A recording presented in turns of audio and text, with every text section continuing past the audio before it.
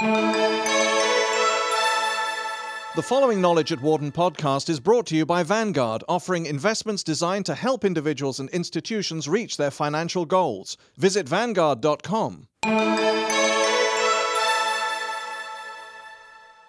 What's ahead for the stock market and quant funds? After weeks of skittishness and fear, investors showed signs Tuesday of settling down.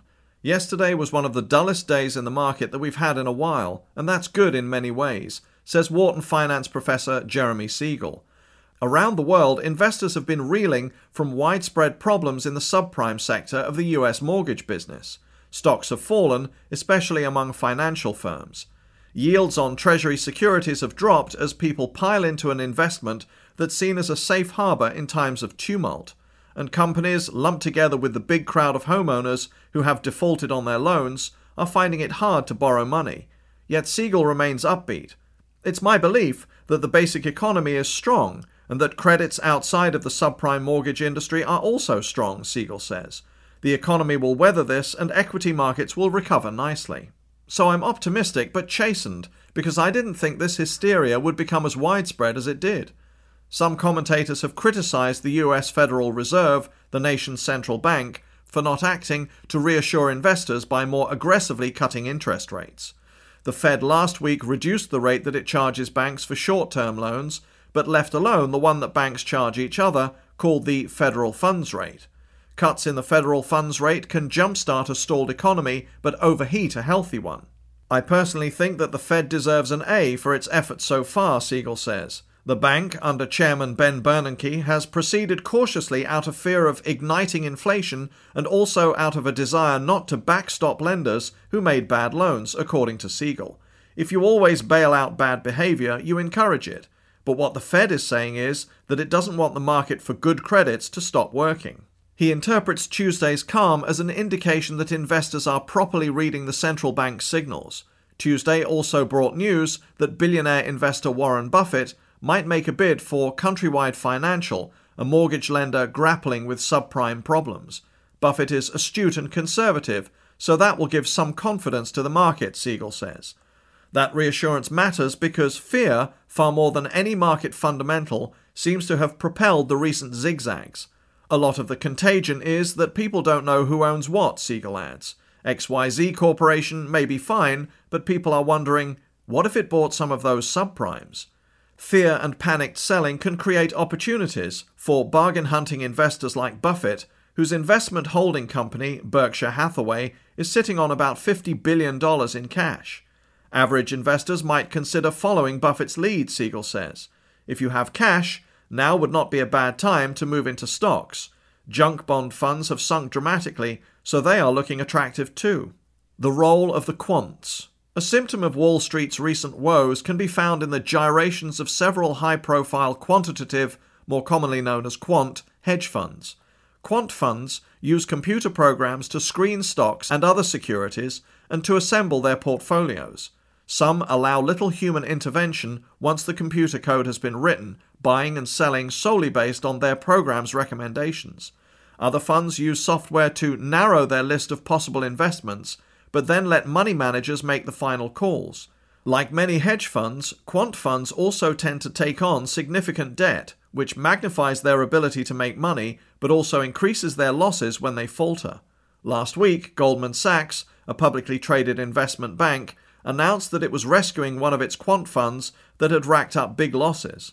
The firm teamed up with two private investors, Eli Broad and Morris Greenberg, to inject $3 billion into the foundering fund, which had lost 30% of its value in the prior week. Several other leading quant managers, including Renaissance Technologies in New York and AQR in Connecticut, have also endured big drops in their portfolios. These outfits, which are privately held, haven't said exactly how much money they have lost. Quant funds have long worn a halo on Wall Street. Although they have existed for years, they have lately gained much greater notice because of the success of firms like Renaissance and AQR. They are often run by people with doctorates in disciplines like finance, physics, and math, and their managers have therefore acquired reputations as savants. Success has brought riches too. Jim Simons, the math professor turned money manager who runs Renaissance, has collected more than $1 billion a year thanks to strong returns and high fees paid by his clients. The upheaval so far this August has shown that quant funds, despite their computer power, aren't immune to mistakes and market downturns. Even so, their stumbles shouldn't automatically make investors turn away from firms that employ quant strategies, says Wharton finance professor Rob Stambaugh. Even the best model is going to sometimes be wrong. That's what risk means. Sometimes you're going to win, and sometimes you're going to lose, even when you take everything you can into account and do everything right. The best available forecast can still be wrong. Lately, the stakes for all investors have been higher than usual because the stock market has been showing greater than average volatility, Stambaugh notes.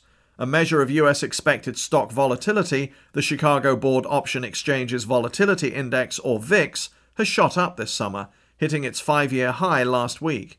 In other words, returns have roller coasted, and investors expect them to continue to do so. If you take 1,000 funds and lever them up with debt, and you have high volatility, some of them are going to do very poorly and some are going to do very well. That doesn't mean that their performance is simply distributed randomly. The poor performers could well be pursuing similar strategies. Hedge funds, for example, often tend to invest in less liquid stocks of small capitalization firms while selling short the more liquid shares of big popular companies like Microsoft and Procter & Gamble. When liquidity dries up, prices of the smaller, less liquid stocks often suffer more than blue chips, contributing to losses on this particular investing strategy. Yet quantitative models often neglect liquidity as a risk factor, Stambaugh says. As a result, managers who screen on quantitative factors like earnings momentum or valuation metrics may not realize the extent to which they are also making liquidity plays. Fluctuations in liquidity can then induce common outcomes across strategies. Hedge funds' use of debt can exacerbate problems when their strategies go awry. They borrow a lot of money, and then their broker starts making margin calls, says Wharton finance professor Alex Edmonds. To meet the margin calls, they will often have to sell their stocks. But if they are all pursuing the same strategy, they are all facing the same margin calls, and they are all trying to sell the same thing at the same time. So you have 1,000 people trying to get through one tiny exit door. At a theater, they end up trampling each other. On Wall Street, they crush each other's portfolios. On top of this problem, quantitative models can also have difficulty taking into account unusual events and rapid, hefty changes in market conditions. Quants will even say that market shocks mess with their models, notes Russ Kinnell, director of mutual fund research at Morningstar in Chicago. Computers can crunch through reams of data in a short time, but that data sometimes lags the market by days or even weeks. Consider, for example, the subprime mess. As defaults on these loans mounted, traders were probably rapidly doing back-of-the-envelope calculations to see which lenders would be affected and by how much, Kinnell says. But the problems wouldn't immediately show up in company earnings, where quantitative programs would detect them. As a result, traders might have begun to dump stocks with exposure to the subprime market, while quantitative models were still recommending them. Managers of quant funds probably knew of the subprime problems, but might not have believed that they could come to affect the stock market as broadly as they have, adds Wharton finance professor Gary Gorton. Market crises like the subprime defaults and subsequent credit crunch occur rarely, and thus can't be readily factored into models. Events are going to happen which are inconsistent with a model or never considered by a model, he notes. For Gorton, the inability of quant models to sense a rare event and make appropriate recommendations doesn't call into question their durability or long-term value. You assess a model by saying, does this make sense, and does it make money over long periods? All the funds we're talking about have made money.